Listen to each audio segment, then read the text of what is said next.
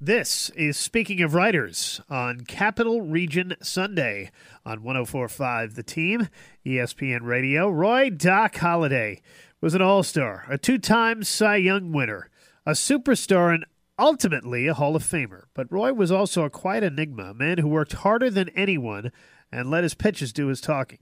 He intimidated opponents, and his silent intensity hung between him and the media, his fans, and even some of his teammates. In the new book, Doc, The Life of Roy Halladay, longtime Phillies writer Todd Zolecki reveals the real Roy Halladay in a way which has never been done before.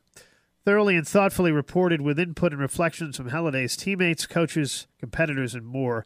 This is an essential biography for baseball fans everywhere. Todd Zolecki is the Philadelphia Phillies beat reporter for MLB.com.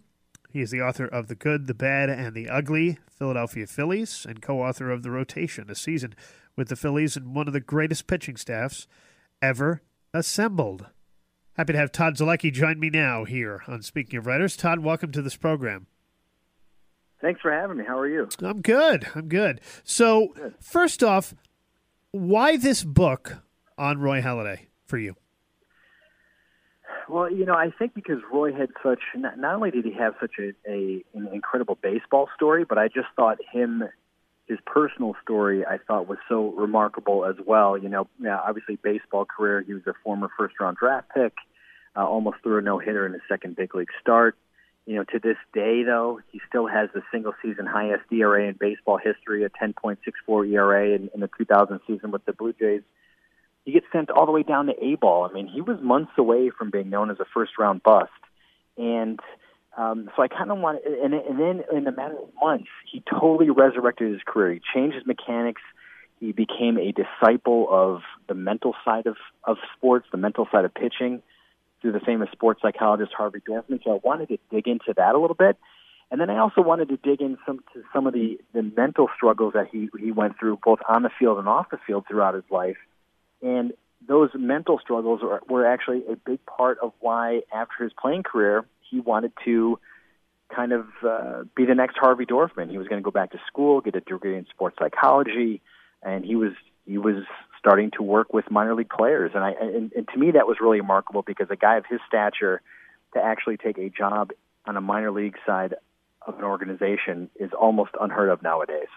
We're chatting with Todd Zolecki here on Speaking of Writers. His new book is Doc, The Life of Roy Halladay. You conducted more than 100 interviews with Roy's coaches, Todd, teammates, friends, family, and also childhood and minor league confidants, too. What did they say about him, and was there a common thread? Well, the thing that impressed me the most about all these different people I talked to was just the impact, the profound impact he had on everybody, whether or not it was a best friend, a family member, to somebody that knew him only a little bit in the minor leagues, 20 years ago.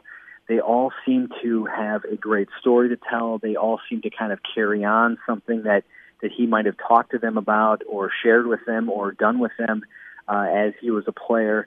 And to me, that was just really impressive. And then the second thing also is just, the dedication that he gave to his craft. We talk about people working hard a lot and committing to the work. Everybody I talked to said they've never seen somebody commit to the work like he committed to the work, both on the physical side of things and on the mental side of things. And I tried to explore that as much as possible. And what's been cool about this book is, or the feedback I've gotten from the book is, I've heard from, current, former college and professional pitchers saying, this book could actually, help me out down the road in terms of fine-tuning my mental skills so I can be the best pitcher I can possibly be. You also did extensive interviews with Roy's wife, Brandy. What did she say?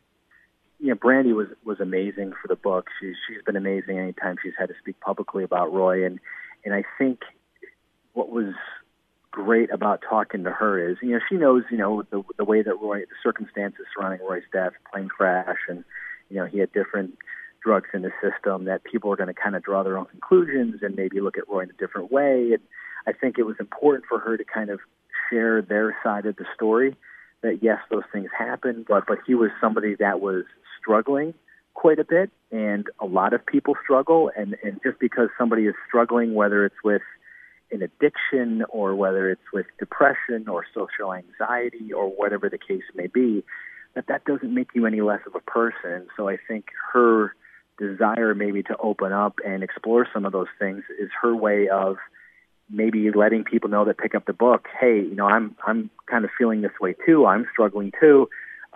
Maybe I should get help. Maybe I should seek out some help, because maybe, if Roy Halladay went through these things and he sought help, then there's no reason why I can't as well. We're chatting with Todd Zolecki here on Speaking of Writers. His book is Doc, The Life of Roy Halladay. Roy Halladay died tragically in 2017. What was his adolescence like, Todd? He was kind of born and bred to be a baseball player. His dad had this dream that he could kind of mold his son into an elite baseball player. I don't know if he necessarily predicted he would be a Hall of Famer, but certainly somebody that could maybe get a college scholarship at the very least. And so he was somebody, Roy was pushed hard by his dad growing up. There were, the famous story is that his dad built a mound in his basement, and Roy would throw bullpen sessions, throughout the year in his basement. Roy grew up in Denver, so the winters there were pretty brutal. So he took batting practice. He threw off the mound. He constantly weight trained.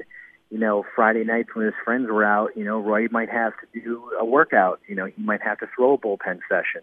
And so he felt a lot of pressure as a result. And I think a lot of those pressures and those feelings that he had growing up, maybe to make his father happy, he kind of carried with him the rest of his life. And then conversely, as he had kids and started to coach his kids later in his life, he basically made a point to be the opposite of that.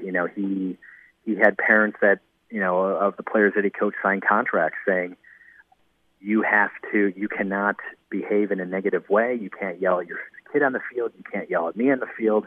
If you don't behave respectfully and teach your kids to have fun, then your son will not be allowed to play, or you will not be allowed to attend the games. Roy Halladay was a first-round draft pick in 1995. What led him to garner the attention of Major League scouts as a teenager in Colorado? Well, he was a big kid. He was skinny, because he was just a high school kid, but he was tall, and so, scouts at the time, they would say, he projects to add weight on. He could add another 20, 30 pounds or whatever, but he had a fantastic arm. He threw the ball hard. He was a fastball, curveball guy, and he was just the type of guy you watched in high school and said, a tweak here or there or a little bit more experience, and he could really become a top-of-the-rotation starter. And that's really what it was. It was his size and, of course, again, the fact that he was 18 years old and he was throwing in the mid-90s. We're chatting with Todd Zolecki. Todd, what's been the feedback from Brandy and the family? It's funny. I talked with Brandy after the book was published, and she's still not quite ready to read the book yet. The last time I talked to her, she said, I just need more time. The ESPN had an E60 come out on May 29th, the 10-year anniversary of Roy's perfect game in Miami, and that kind of took a lot out of her. There was so much focus on that publicly. And she had so many phone calls and messages, everything about that. She said, I'm not going to read the book right now. So that's the short answer of it. But the feedback I've gotten from other people close to Roy has been great. Former teammates, coaches, front office executives, they all seem to really think that I did his story justice, which of course makes me feel great, because I wanted to do his story justice. The book is Doc, The Life of Roy Halladay. The author is Todd Zolecki, a celebration and a profound remembrance of a beloved player, friend, and family man. Todd, thank you so much for joining me. Thank you. Appreciate it. And this is Speaking of Writers, and that is Capital Region Sunday, a production of Town Square Media Albany. For this week, thank you for listening. We'll be back again next week with another edition. I'm Steve Richards.